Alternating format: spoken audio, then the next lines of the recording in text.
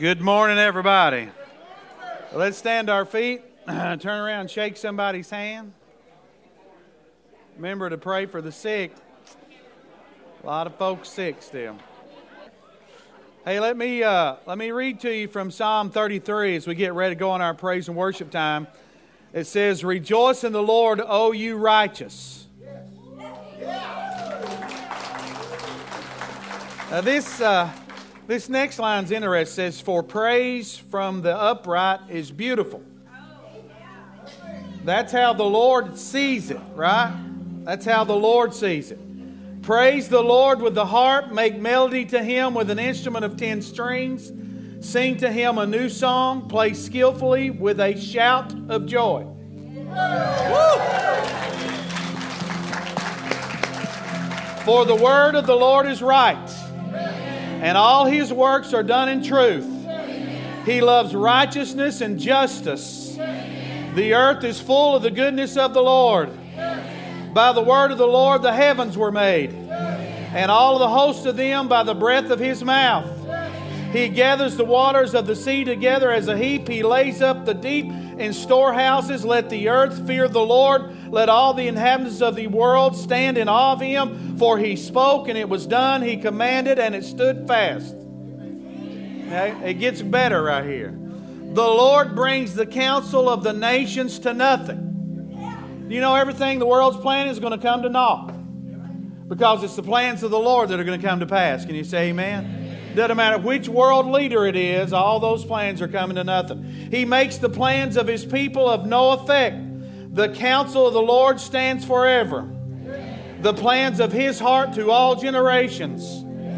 Blessed, receiver of divine favor, is the nation whose God is the Lord, the people He has chosen as His own inheritance. That's us if we believe in Jesus Christ and have committed our lives to following Him. Say it with me. Some trust in chariots and horses, but we trust in the name of the Lord. Give Him praise, these words. Lord, help that to be our lot. That as we go into this new year, it's right around the corner, may we surrender more of our lives, of our situations, of our stuff. May we make You first everything in our lives. May You not be second in anything in our lives, Lord. May You have the freedom, Holy Spirit, to conquer us and conform us into the image of Jesus Christ. Whatever those seasons look like, we welcome them in Jesus' name. And everybody said, amen. Children's church is dismissed. There's a nursery next door for the babies. The rest of you may be seated. If you have your Bibles, turn with me to 1 Peter chapter 1. Read a few verses here and then take you a few places this morning. I'm going to give you a paradox here. We need to learn how to fight without fighting.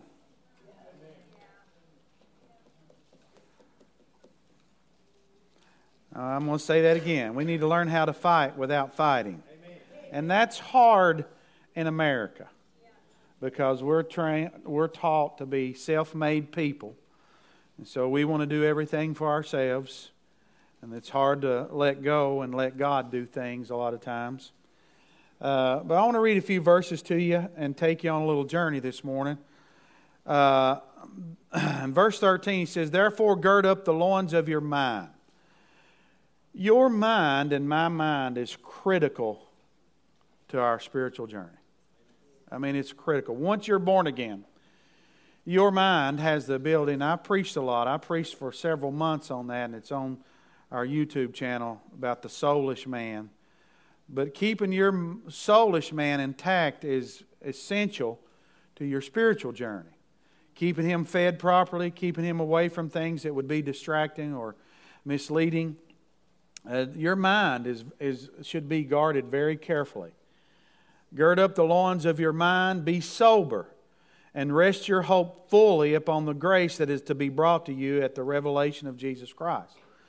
And that is a challenging statement, to rest our hope fully on that grace that comes from Jesus. Because before we come to Christ or being in this kind of culture, we're still grinding it out, right? I mean, that's how we like to live. We want to grind it out. I'll fix this, just get out of the way. But it's a new concept for us to come into our spiritual journey and to realize there's somebody there that's willing to help us and do things for us and fight for us. And he says that is to be brought at the revelation of Jesus Christ. This grace, we put our hope fully on this grace. Now, if you read Galatians, you'll understand that clearly, that you can't live under the law. Nobody could live under the law. Nobody could keep the law except for Jesus Christ. Amen. And if you understand, you got to tear out the book of Galatians in the Bible if you're going to live under the law, because it will not tolerate that. And so none of us could keep the law, so God sent His Son in the fullness of time to keep the law so that we could be in Him and be made righteous. That's a foreign concept to us, right? Because we're going to make our own way. We're going to do our own thing. We'll show God how good we are. We'll show Him we can keep the law. And that none of us are equipped to do that. Even the people before us who were what we would call superheroes like Daniel and Joseph, none of those guys were able to please God on their own. And he says we receive this grace as obedient children, not conforming yourself to the former lust. So being a Christian means we turn our back on things that used to be attractive to us or things that we may have participated in the flesh. As in your ignorance. He calls it ignorance, and it's darkness, blindness. But as He who called you is holy, now buckle your seatbelts here. He who has called you is holy, you also be holy in all your conduct. And that's in public and out of public, right? Be holy in all of our conduct. Because it is written, be holy, for I am holy. And that's a challenge, right? Think about holiness and God calling us to holiness to be like Him. That should be your number one goal. Your number one goal should not be ministry or all these things you think you want to get done for God. Our number one goal that we should desire to be like Him.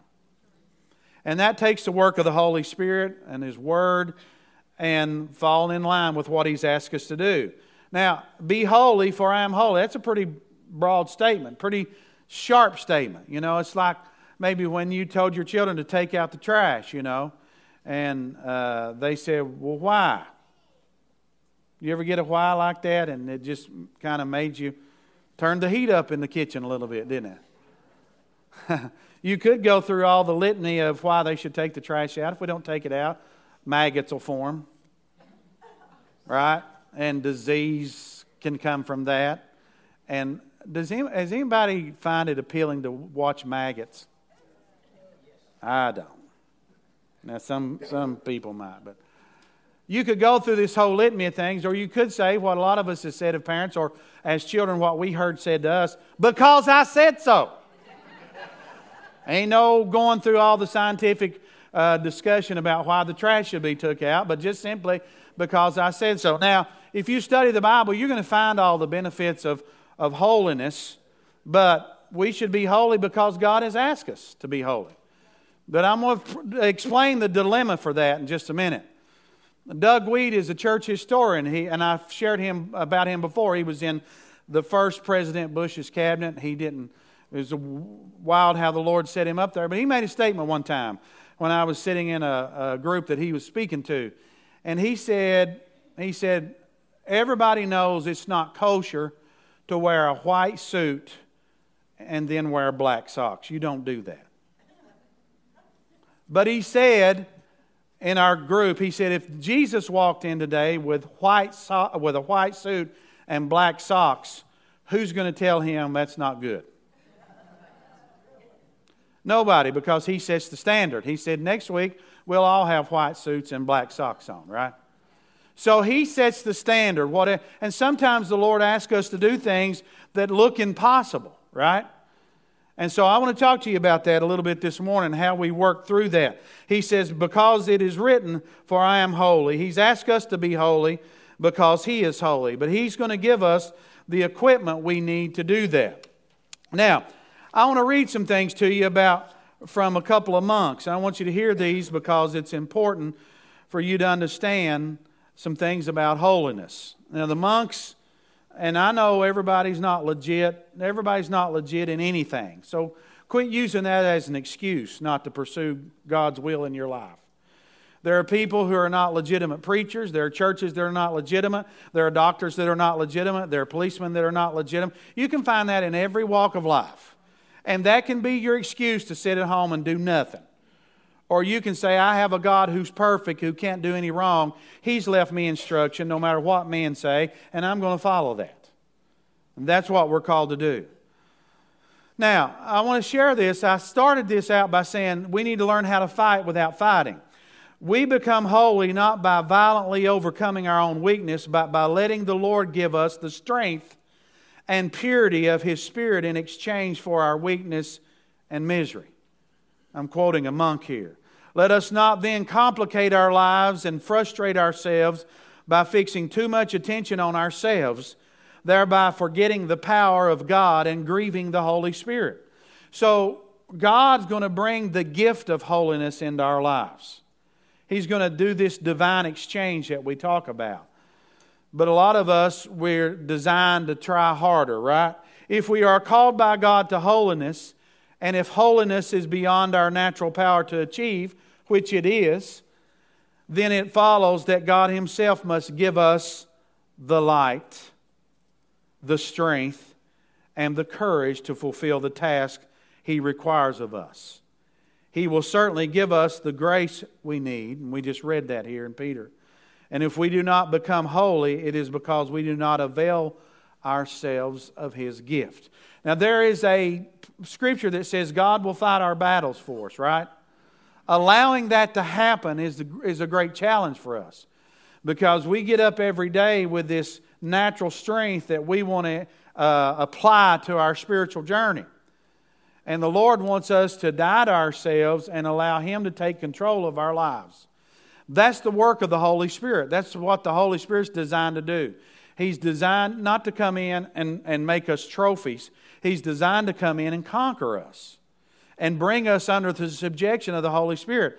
It's not a good Christian life to live spiritual 3 days a week and live in the flesh the other 4. That's a miserable existence. And it's not a good Christian life to try and come to church like a drug addict and get high off of it and try to live the rest of the week on that. We're talking about relationship. That's not how a marriage works, right? A marriage is something that you invest in every day. And that's what we're called to do. We're called to be married to Christ. And we have those high times in the marriage. We face those difficulties in a marriage. We face the valleys and the mountaintops, but we stick it out because we're interacting with each other daily. And we're working on this daily, and we're giving and sowing into each other's life. The most important thing that you can invest in outside of your spiritual life with Christ is your spouse. How many of you listen to Dave Ramsey? Dave Ramsey, they did multiple studies about what causes people to be successful financially. And way down the list there are things like the GPA, what school you went to. All those are down the list of ways. What degree you have, those are down the list. You know what the number one quality is? The quality of spouse you marry. That's the number one thing about somebody being successful financially, is the quality of spouse they marry.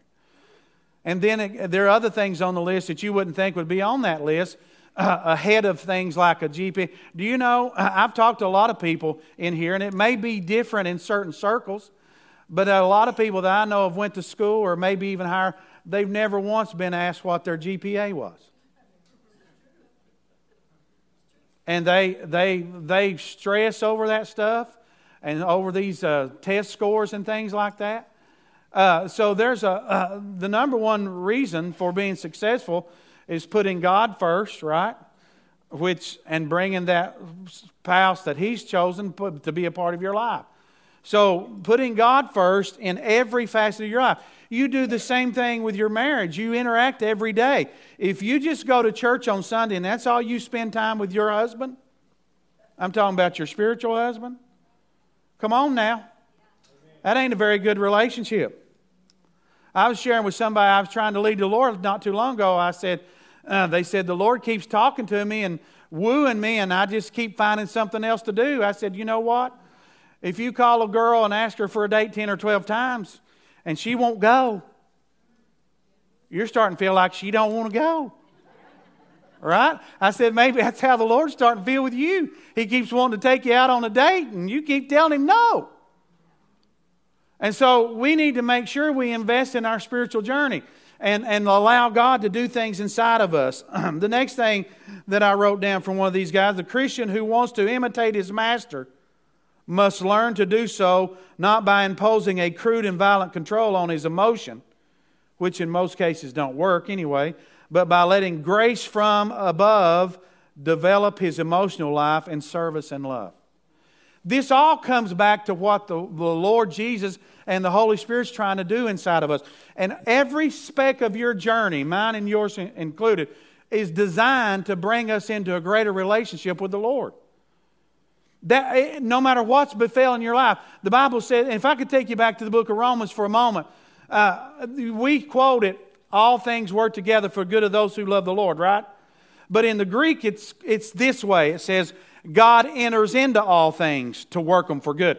And we see that, don't we? We see that with King David and Solomon and different situations. We watch God sometimes take some of the crudest, worst moments in our life, and sometimes we're responsible for them being bad ourselves, right? But if we cry out to God, we watch God step into that and bring good out of that.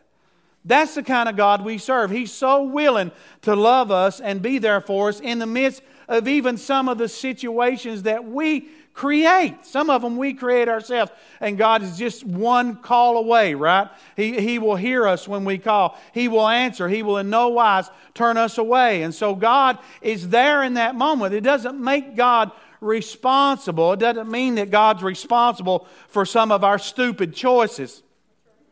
Right? But it means that God is such a good God and full of grace and mercy. He's willing to come into that moment, that horrible moment, and bring something good out of it. That's the kind of God you and I serve. And He's doing that in every facet of our life. Sometimes He allows us to go through situations to bring us into a place where He can do more in our lives.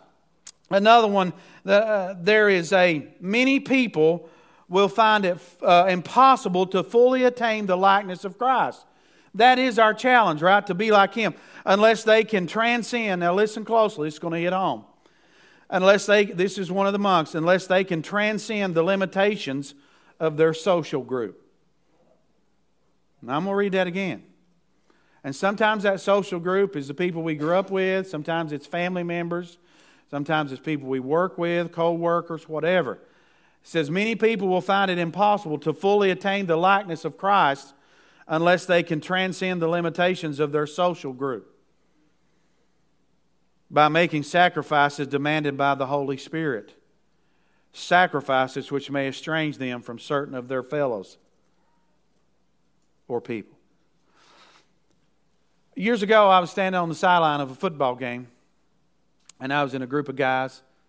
One or two of them might have been Christians, the rest of them weren't. And I told a joke. I told a joke that wasn't bad, but it opened the door for the next guy to tell a joke. I didn't use much wisdom, you know what I'm saying? And it was a horrible joke. And I had to back out of the crowd. And I walked away from there thinking that in some ways I was responsible for that. I had a moment there to maybe share Christ or give something good out, and I took that moment to be foolish.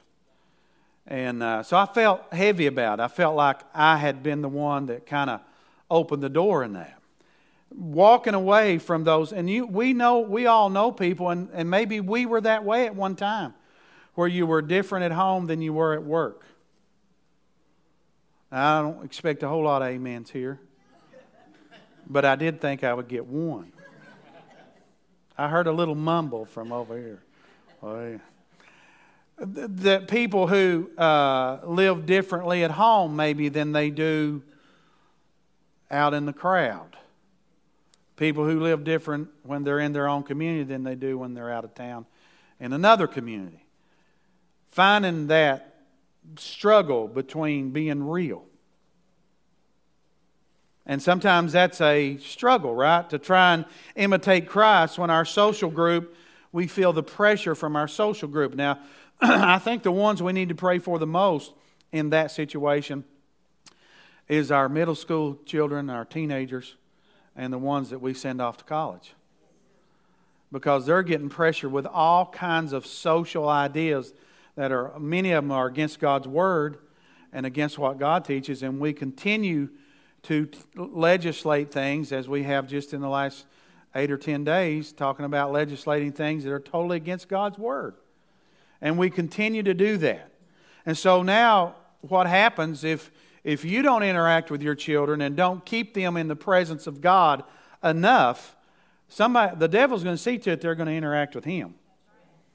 And he's going to work through people, sometimes their peers, sometimes even their authority figures that are off the wall. We keep seeing more and more people in education and in government and different places that are off the wall. They've lost their mind.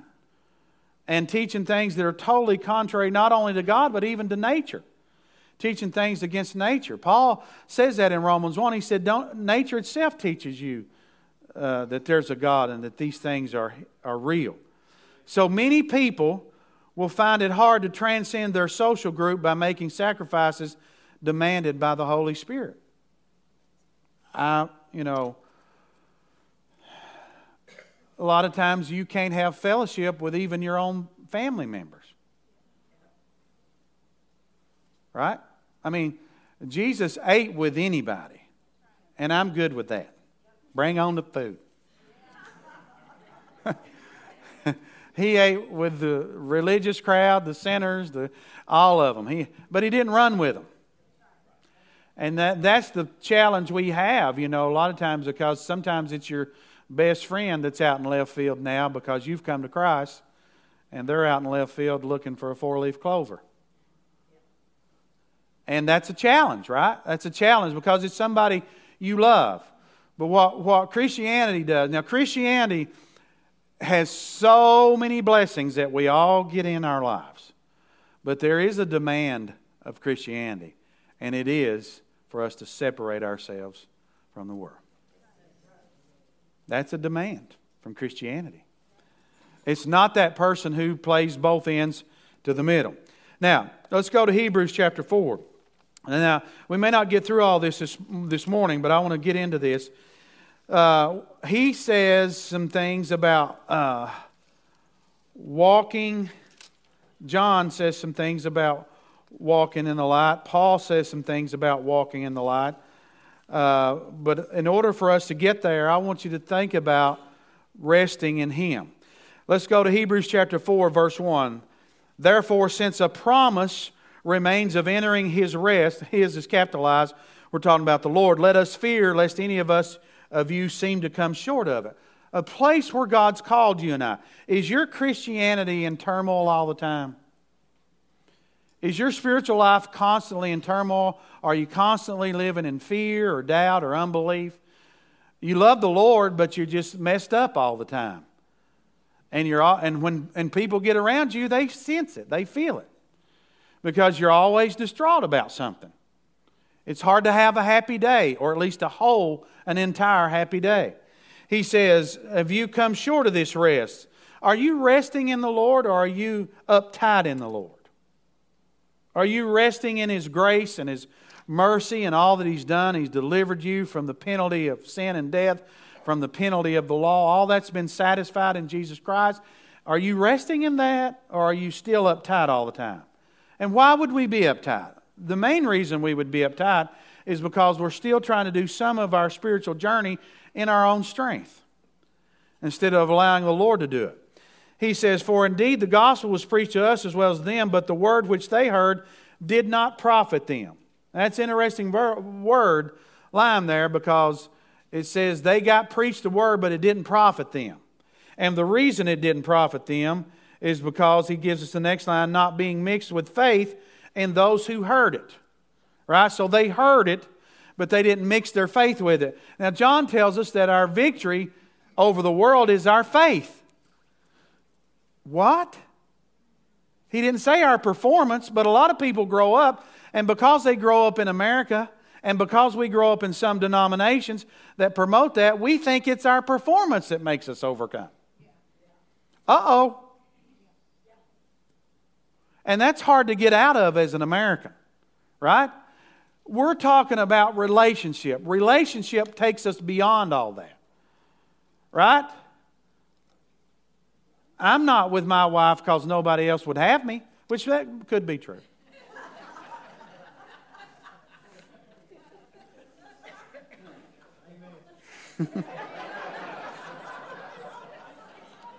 I'm glad you won't have me. But now I'm getting plenty of amens. But I'm with her because I have a relationship with her that goes beyond any relationship I have with anybody else except for Jesus. And that's worth investing in. That's worth working on. It's worth enduring with. So you got a relationship here with Jesus that transcends all the other stuff you've been trained, right? And that's why I say, if you remember, some of us when I was teaching the soulish stuff, that some people get trained better than others. So they get good with their soulish man, and then when their spirit man comes to life by being born again, the battle's on. Because this soulish man has always had his way, right? And he's always figured things out. And some people are good at that. But there's no eternal value in that. See, that's the problem. The clever guy don't win. And the smart guy don't always win, right? And so nobody wins in the end with that stuff. The only way we win in the end of our life is to have accepted Jesus Christ and let His righteousness clothe us. That's how we win. And trying to get in a place where you live at rest instead of turmoil or I'm going to make a new word up. You know, news people make new words up all the time, but they don't admit to it. I admit to it. Uptightedness is my new word. You don't want to live with uptightedness. And he says, for we who have believed, look at this. They didn't profit them because they didn't mix it with faith. But we who believe do enter that rest. As he said, so I swore in my wrath, they shall not enter my rest because they didn't believe, although the works were finished from the foundation of the world. For he has spoken a certain place of the seventh day in this way.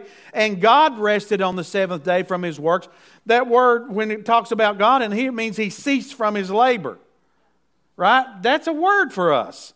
He ceased from His labor, and God ceased from His labor. And again in this place, they shall not enter my rest. Since therefore it remains that some must enter it, and those to whom it was first preached did not enter because of disobedience. And to not have faith is disobedience. To not have faith that God's going to finish what He started in you and I is disobedience. And not receiving that you are conforming into His image. Now watch what he says here. Since there remains that some must enter, those who it was first preached did not. Again, he designates a certain day in David, today, after such a long time, as it has been said, today if you will hear His voice, do not harden your hearts. What's God saying to you? What's He saying to you today? Or tomorrow when you wake up? What will God be saying to you? What will He be asking of you? Will you have a moment in Walmart of somebody you're supposed to share the gospel with? The time we spend together in this auditorium is to equip us to be effective witnesses out there. There's where the lost are mostly at. They're out there. And there's nothing more important than bringing the lost to Christ. And the New King James has got this right. For if Joshua had given them rest, then he would not have afterward have spoken of another day. So he didn't give them that ultimate rest, even though he was taking them into the promised land. And that's what John Chrysostom said, who was in the 1500s, who could preach today. He was as relevant in the 1500s as today. His stuff could be in the newspaper today.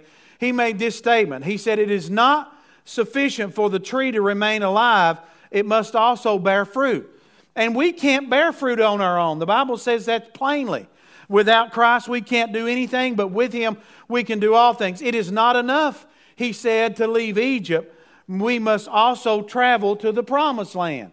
That's our journey, right? We're on a journey toward the promised land. And so he says, if Joshua had given them rest, then he would not afterward have spoken of another day. There remains therefore a rest for the people of God. Now listen closely.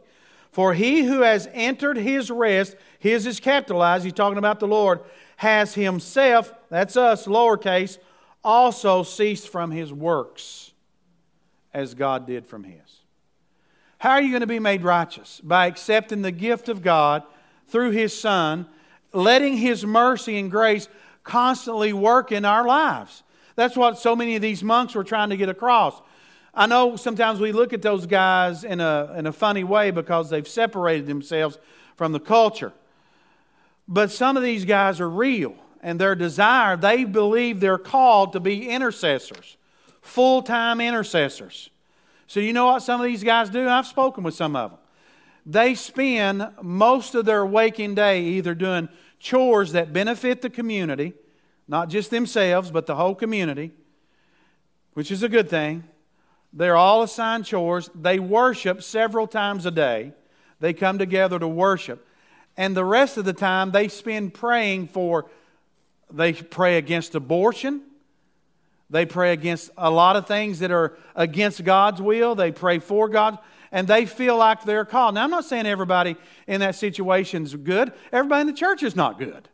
I'm just saying there are some of these men that feel like God, and women, I'm sure, in the nun, which I actually spoke to one of them one time, but I don't know as much as I do. They feel called to be a full-time intercessor. Do you know how rigorous it would be to be a full-time prayer? Do you know how committed you'd have to be? Do you know how disciplined you'd have to be to pray most of your day? I mean, you got to have some discipline. You got to have some commitment. And these guys, it ain't like they walked out on the world and don't miss anything. You know, they're separated from their families most of the time. They've consecrated themselves away from situations. And I'm not here to say we all are supposed to be that. I'm just here to say some of these people are totally committed to doing God's will. And what you and I, and this is leading into that, we need to find out what God's asking you to do.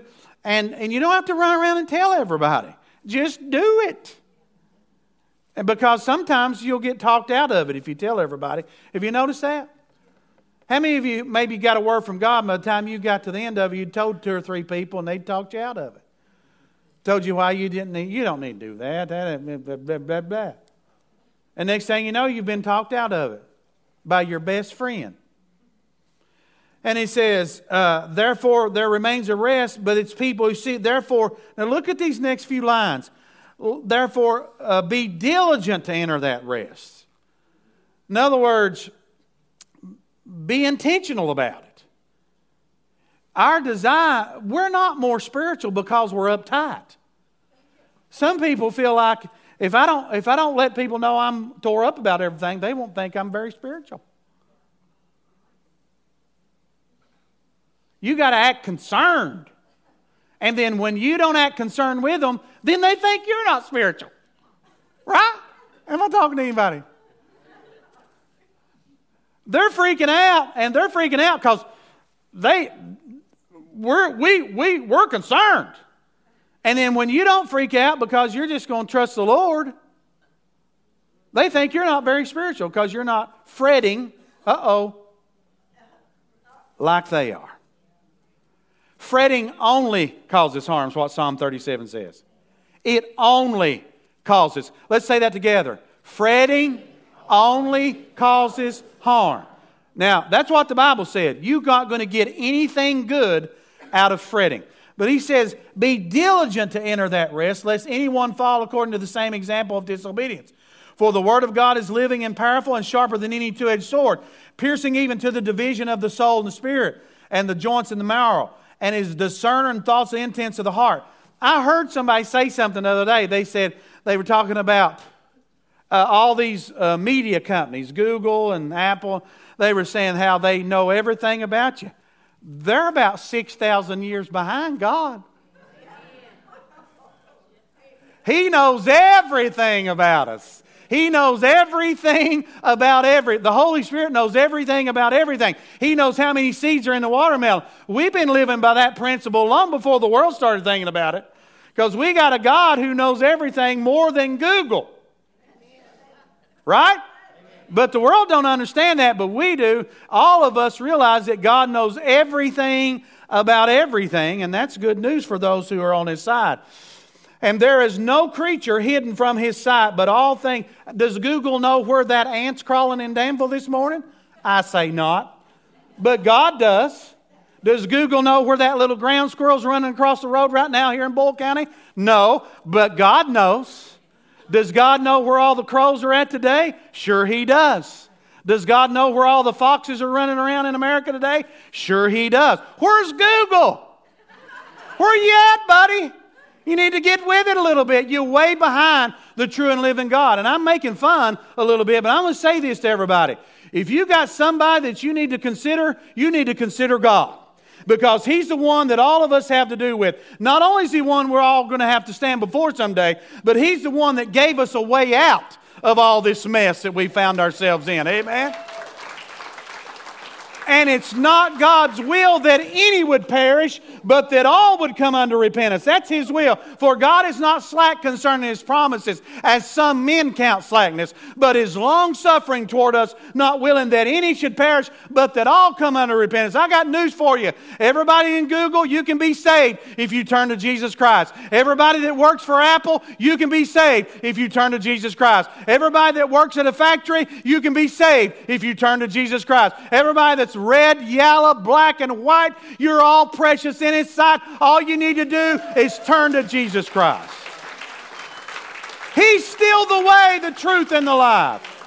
He's the only way out of here. And so we have a wonderful Savior who has taken our place, who knows everything about us, and still loves us.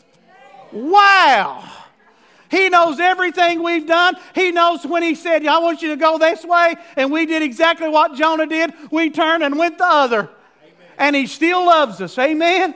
He know every time we've let Him down, He's still right. You talk about the best husband the world has ever seen. His name is Jesus Christ. He is a wonderful spouse. He loves His bride so much that He said, I'm going to take her cross, carry it, be nailed to it, let them shove a crown of thorns on my head and shove a spear in my side because I love my bride. That's the Savior we serve. Amen? And so you need to enter into that rest. He's brought us to a place where we can have rest. I want to see, and I've said this for a few years now, we're living in the last days. We understand that. We're living in the last of the last days. We understand that.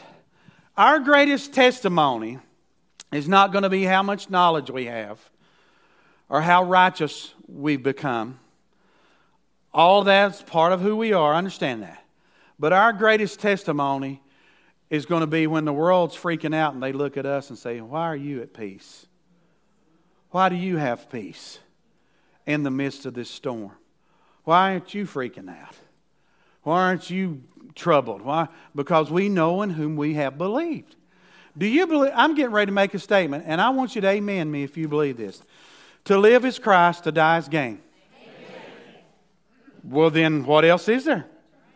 We can't lose. If to live is Christ and to die is gain, that ought to make the world's going to need to see some people, you and I, that are settled.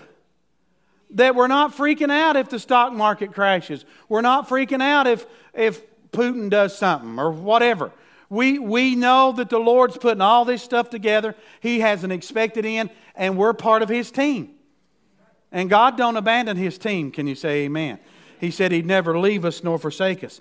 Then, look what else He says. He says, the powerful, sharp, two-edged sword, the Word of God, piercing, dividing, a discerner of everything. Verse 13, and there is no creature hidden from His sight. They're all naked and open to the eyes of Him to whom we must give an account. Everybody is going to have to give an account before the Lord. We all ought to consider that.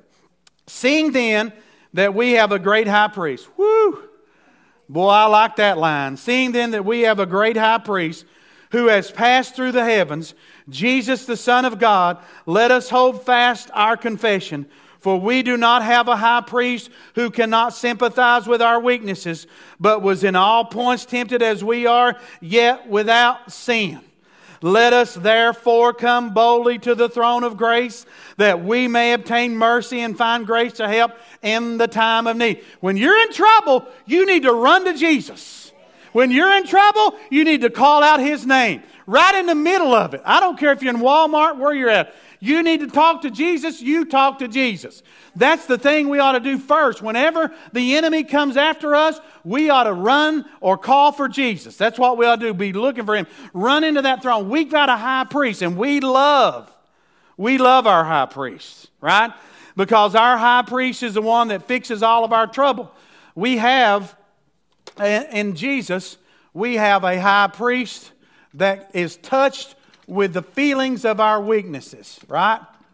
We have that. We also have a prophet in Christ who gives us direction. He speaks the word to us to show us the direction in our life. He gives us direction.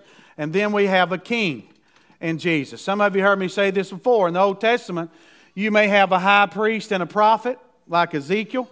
You may have a king and a prophet like King David. But you won't find anybody in the Old Testament that holds all three offices. You only find these three offices held in one person. His name is Jesus.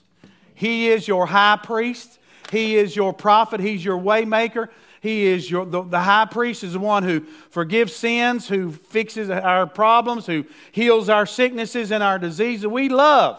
The church loves the high priest, right? We love him because he fixes all our stuff, right? We like the prophet sometimes when he's not giving us something rebuke-wise, if he's telling us something good. But we should love him all the time because the Bible says faithful are the wounds of a friend, right? So when the Lord gives us a prophecy that may hurt us a little bit, He's correcting us a little bit, that's still good for us, amen? But this last one, the king, that's a hard one to reconcile with. You know why? Because the king tells us what to do. Says you got to obey these commands. Now the church has neglected a lot of this. The church at large, like I said, the church loves the high priest, prophet a little bit, king not so much, even though we sing about the king.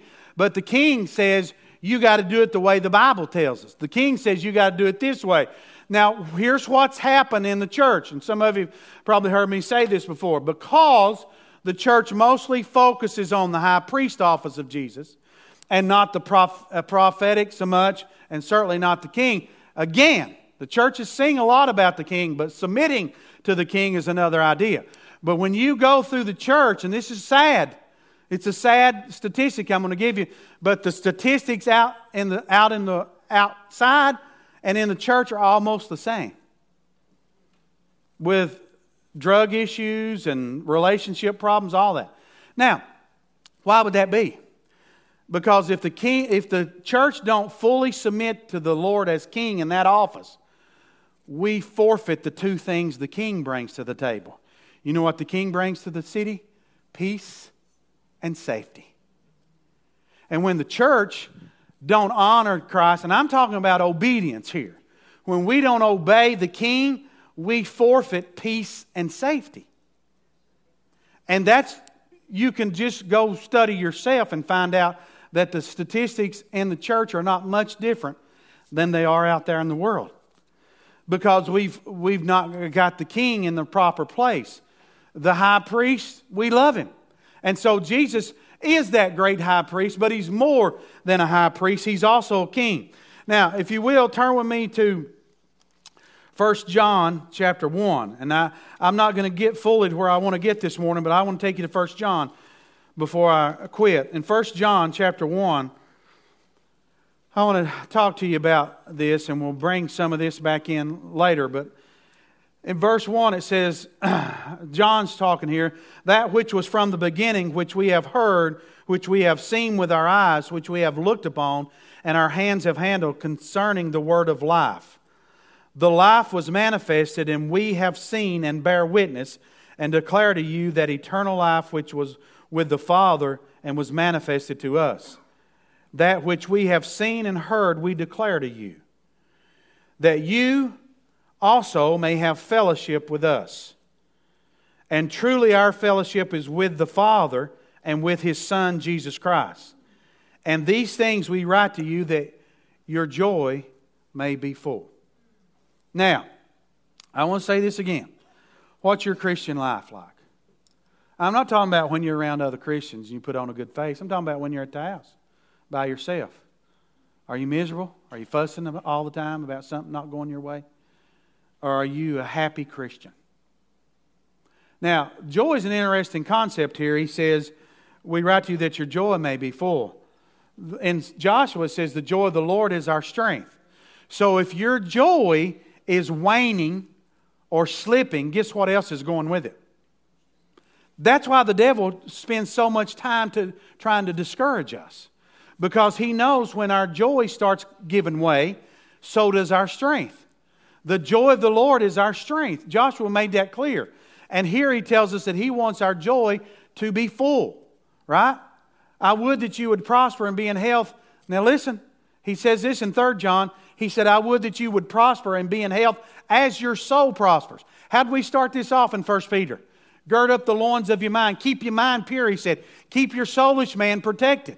Right?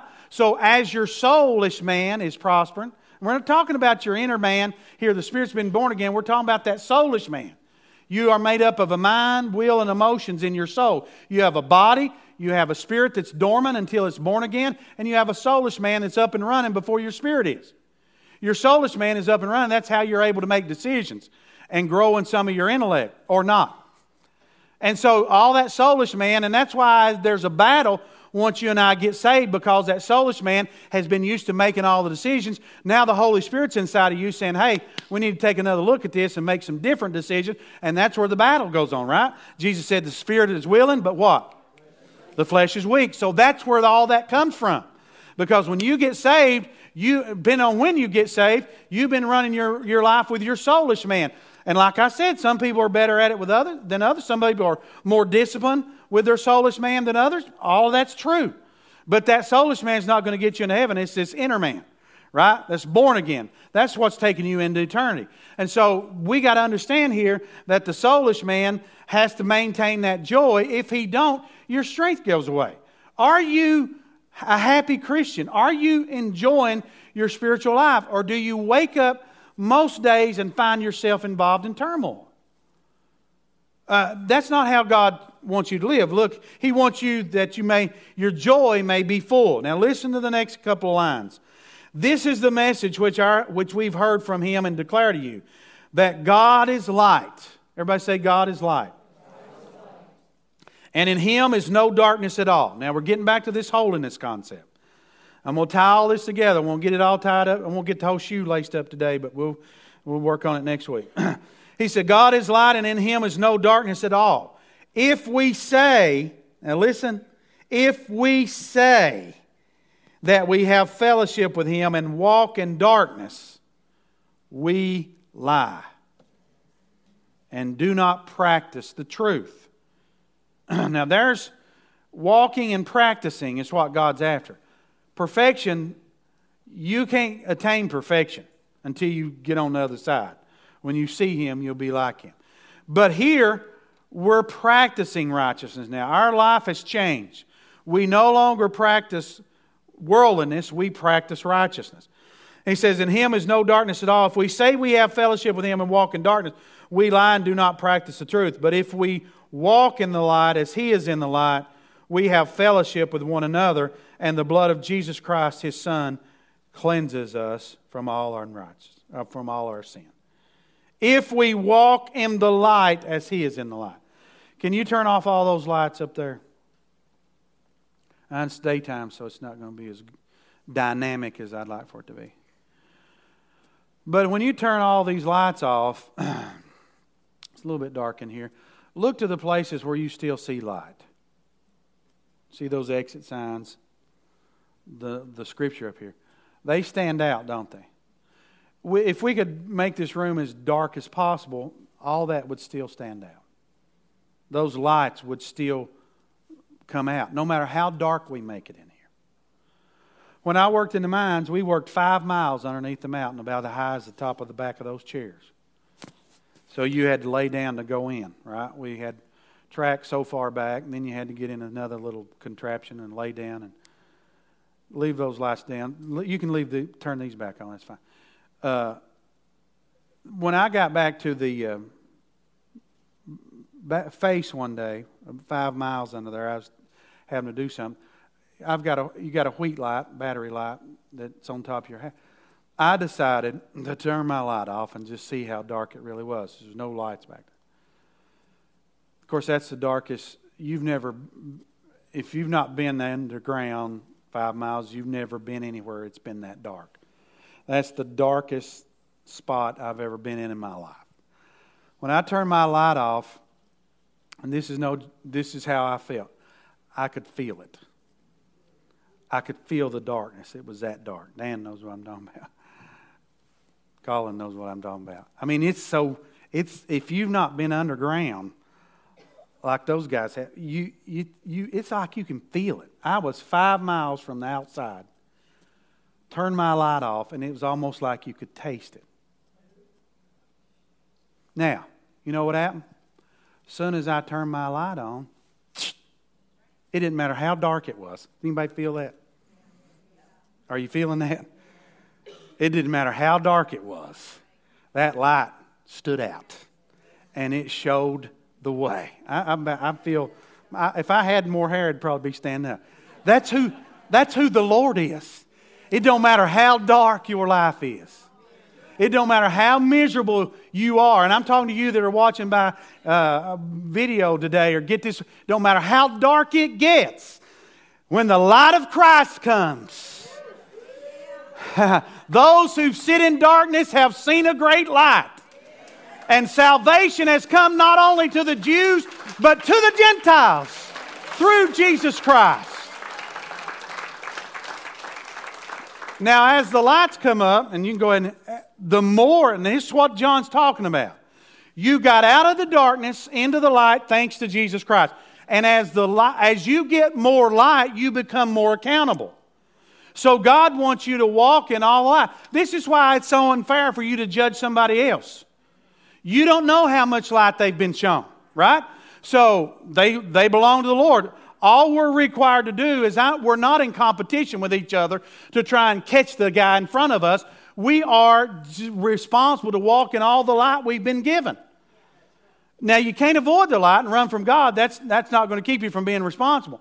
But as God takes you on this journey, He reveals more and He calls you to walk in the light as He is in the. Think about this. It's an ongoing process. Do you see what? I'm going to close here, but He says, as you walk in the light, but if we walk in the light, in verse 7, as He is in the light, we have fellowship with one another. It increases our fellowship with each other.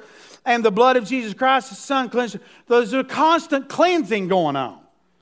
You see that? I mean, that's beautiful what God is saying. He's saying, if you'll walk in this light that I've given you, and as He gives more light, we become more responsible. You're not in a race against somebody else. You're just called to walk in all the light you've been responsible for, right? And as more light comes, guess what happens? We see more. And as we see more, we can cooperate more with God. That's how this thing works. God is able to give you the victory through His Son. Can you receive it? Can you lay down your tools and say, God, come and do what you can do? Let Him trade you the victory for your misery. God wants you and I to live in joy. You can come to the instruments. We'll get back to this next week, but let's stand to our feet. The Lord wants you and I to live in joy.